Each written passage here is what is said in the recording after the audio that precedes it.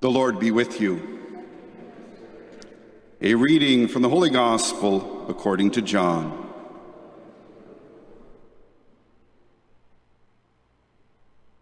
On the third day, there was a wedding in Cana of Galilee, and the mother of Jesus was there. Jesus and his disciples had also been invited to the wedding.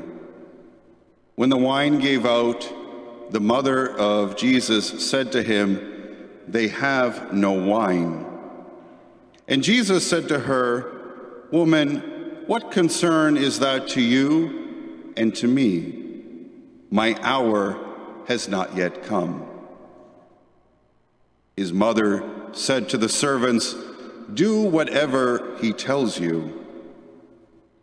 Now standing there were 6 stone water jars for the Jewish rites of purification, each holding about 100 liters.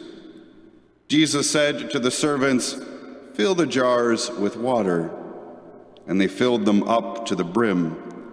He said to them, "Now draw some out and take it to the chief steward." So they took it.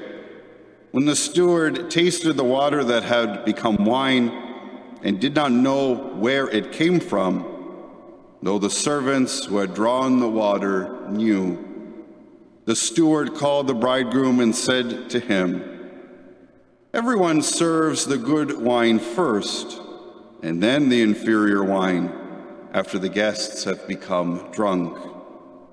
But you have kept the good wine until now."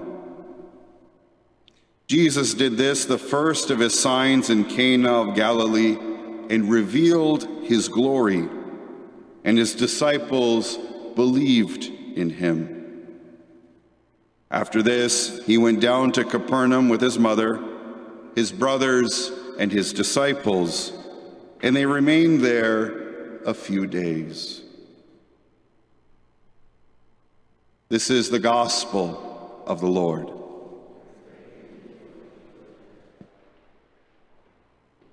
I think all of us enjoy great stories, whether they are in the movies or novels that we read or things on television. Sometimes they will inspire us. Sometimes, teach us something, and always entertain and try to engage us.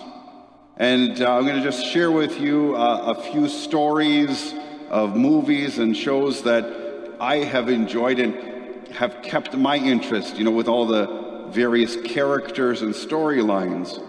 One of them being the movie Hoosiers. Does anyone remember that basketball movie starring Gene Hackman? Came out in the early or late 1980s. That was some time ago. It's a great movie. I end up watching it maybe once a year. And even if I know what's going to happen, I do enjoy that movie. Another one, Les Miserables. Everybody knows that beautiful story. I was able to see it in a performance in Toronto with Colm Wilkinson. And many years ago, that would have been in the late 1990s. But this, of course, they put into a movie form with Hugh Jackman a few years ago. Beautiful story of redemption and reconciliation. All the singing, very captivating story. Another movie I would, if I'm scrolling through channels and see it, would definitely watch it. Come From Away as a play, a musical, also about 9/11 and Gander, Newfoundland. When the planes had nowhere to land, they landed in Newfoundland, and it's a beautiful story, true story, of people caring and supporting one another, and beautiful East Coast hospitality. If you haven't experienced it, please do. It is amazing. Beautiful story. One of the more recent ones, and I'm advertising, Star Trek Picard. I don't know if some of you are Star Trek or Star Wars fans, but of course, Patrick Stewart, who played Captain Picard. This is, the second season is coming out in February. And this is kind of a spin-off of the Next Generation series after Captain Picard has retired, and kind of the adventures of that. The first season was awesome, and we're captivated by the characters, the story. And for us, when we watch or we read a novel, we will kind of, if we know the bigger picture of the story, when a character is making a decision, we might say, don't do that because I know what's going on. And we're rooting for the characters and different things kind of as we go through the story. Stories can change our lives. And so this weekend I'm beginning a new homily series, a message series, and it's 3 homilies, and it's entitled, The Story of Your Life. Our story brings light to the story of God's love. So this is homily 1. Homily 2 will be next weekend at Blessed Sacrament and St. Agnes. We will post the homily online for those who missed that. Then we'll take a break from the series as I'm at Our Lady of Victory the following weekend. And then the third and final homily of the series will be back here at St. Joseph's and St. Ursula's as we look at our story. The story of our lives, and how that story connects with God's story. So, we all know that and recognize that the story of our lives is important and meaningful. Our own experiences, each of us, all the choices that we make, the joys and sorrows that we go through are important, are significant for us, but not in the way we necessarily think. We are not the central figures of our story. We often try to do that we are the central figures, and that's sometimes the reality of our faith. God's story needs to work with ours, but as we are not the central characters of our story, who is? We can only understand our lives fully in light of God's bigger story. So in our journey, the decisions, the joys, the sorrows, the challenges that we endure are important, are meaningful and significant for us, but to fully appreciate our story, we have to recognize that God is the central figure of the story, and our stories are part of the bigger story of God's love, God's salvation, God's grace. Because sometimes we, in our story, think God is there to help our story come true. So for me, I'm saying, God, where is my $10 million lottery win? That's part of my story. God says, first you have to buy a lottery ticket. We kind of expect God to help us in our story, but it's really the other way around.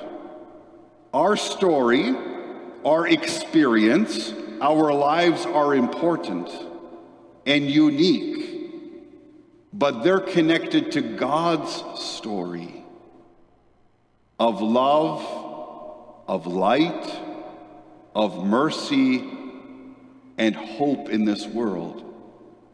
And that's what we're going to look at in this series. So what do the readings help us understand better this story of God's love? In the first reading from the prophet Isaiah, we heard this. For as a young man marries a young woman, so shall your builder marry you. And as the bridegroom rejoices over the bride, so shall your God rejoice over you. Our story and God's story are not separate. God is not distant from us. In fact, Isaiah, who's speaking to the people of Israel, saying, God is going to walk with us. So closely, he compares it to a marriage where a man and a woman, a bride and a groom, the two become one. So God infuses himself and brings his story of salvation into our lives and our story. And that's most powerfully done in the incarnation, God becoming one of us. So we don't walk alone in our story of life. He accompanies us. He is always with us. And that's important for us to remember if really our stories and our lives are part of the bigger story of God's love in this world.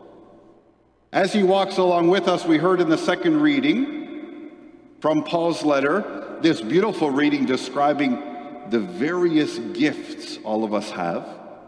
We hear, to each is given the manifestation of the Spirit for the common good. Each of us have a unique story connected with the bigger story of God's love.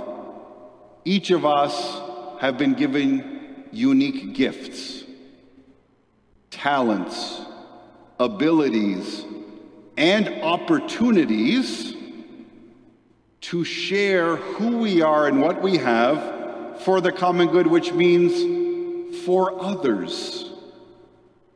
Our lives are not about ourselves.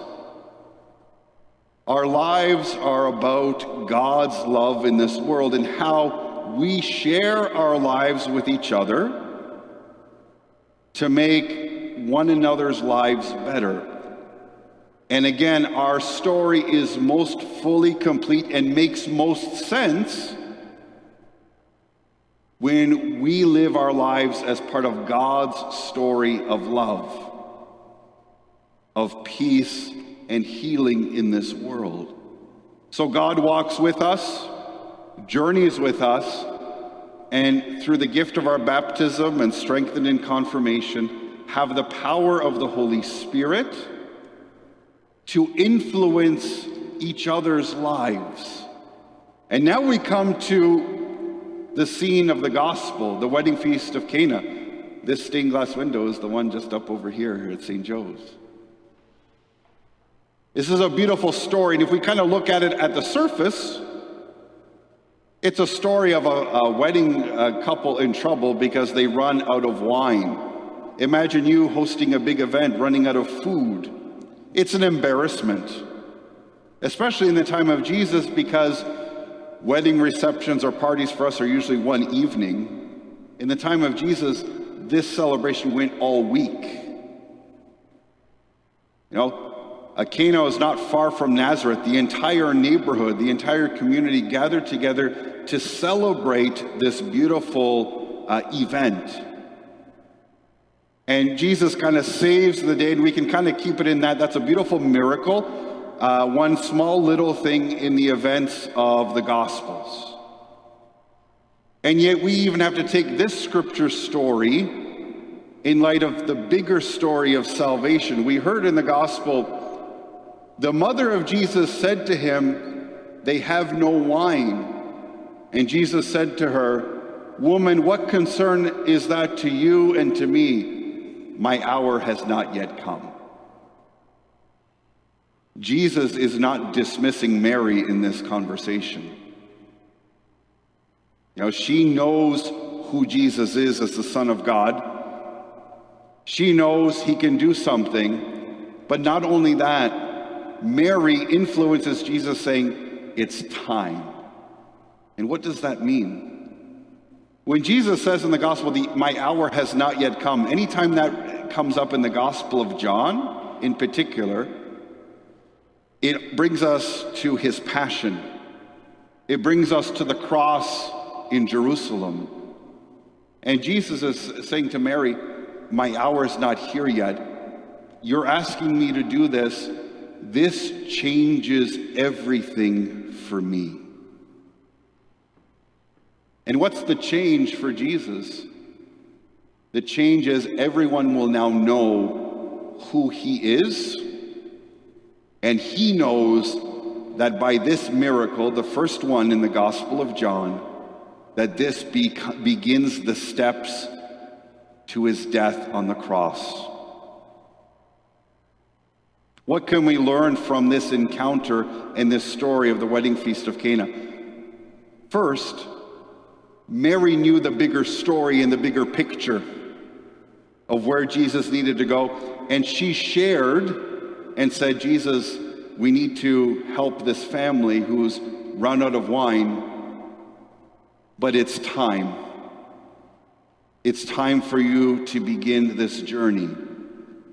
And she, as his mother, knowing who he is, says, I know this is going to change everything. It is time for you to journey in the bigger picture of the Father's love.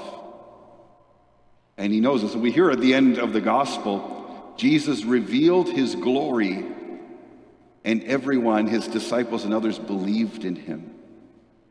So how we share, how we encourage, how we support one another helps us in living our lives in the bigger picture. And what's the second thing we learn from this gospel? The chief steward says, everyone serves the good wine first and then the inferior wine after the guests have become drunk. But you have kept the good wine until now. When we live God's story in our lives by making the choices not to live for ourselves, but to help others, it is always good. It is always the best. We are not the central figures of our own story, but we live our lives and live our story and make our choices and make our decisions best when we live the bigger story of God's love in our lives. One of the practical ways we're going to do that, in an important way for us to share our story and our journey with one another, is a new online retreat that we're going to be hosting, a TED retreat called Searching for God. And I'm going to be hosting that retreat online, taking a look at how we can find God in our daily lives and in our world today, so that we can embrace his story more and more. And guess what? The retreat is free. Totally free. Be 5 sessions based on 5 video TED Talks, which we then will incorporate into faith. All the information is in the bulletin. So as we conclude this first homily of this series, what have we learned? How do we move forward? 3 things. God accompanies us in our story as part of the bigger story of salvation. We're not alone. God is with us. Secondly, God has given us unique gifts through the Spirit for others. Part of that is for us to try to figure out what those gifts are and how we can use them best to make everybody's life better, to make everybody's life closer to the love of God. And finally, we assist, support, and encourage one another in God's story of love. One of the ways we do that is, of course, after Mass or before Mass or in the different opportunities that we talk to one another, that we share our experiences, that we encourage one another like Mary encouraged Jesus to say, it's time. You need to begin. Just like people whom you ask for help with or guidance or wisdom when you have to make a decision. Sharing our stories, sharing our lives in the bigger picture of God's beautiful story of love helps us make this world a better place and helps bring fullness in our lives. So as we enter into this message series, as we continue in our Mass, we gather together to remember that we are part of this beautiful story of mercy, of love, and of eternal life. May we share our lives with God and with one another.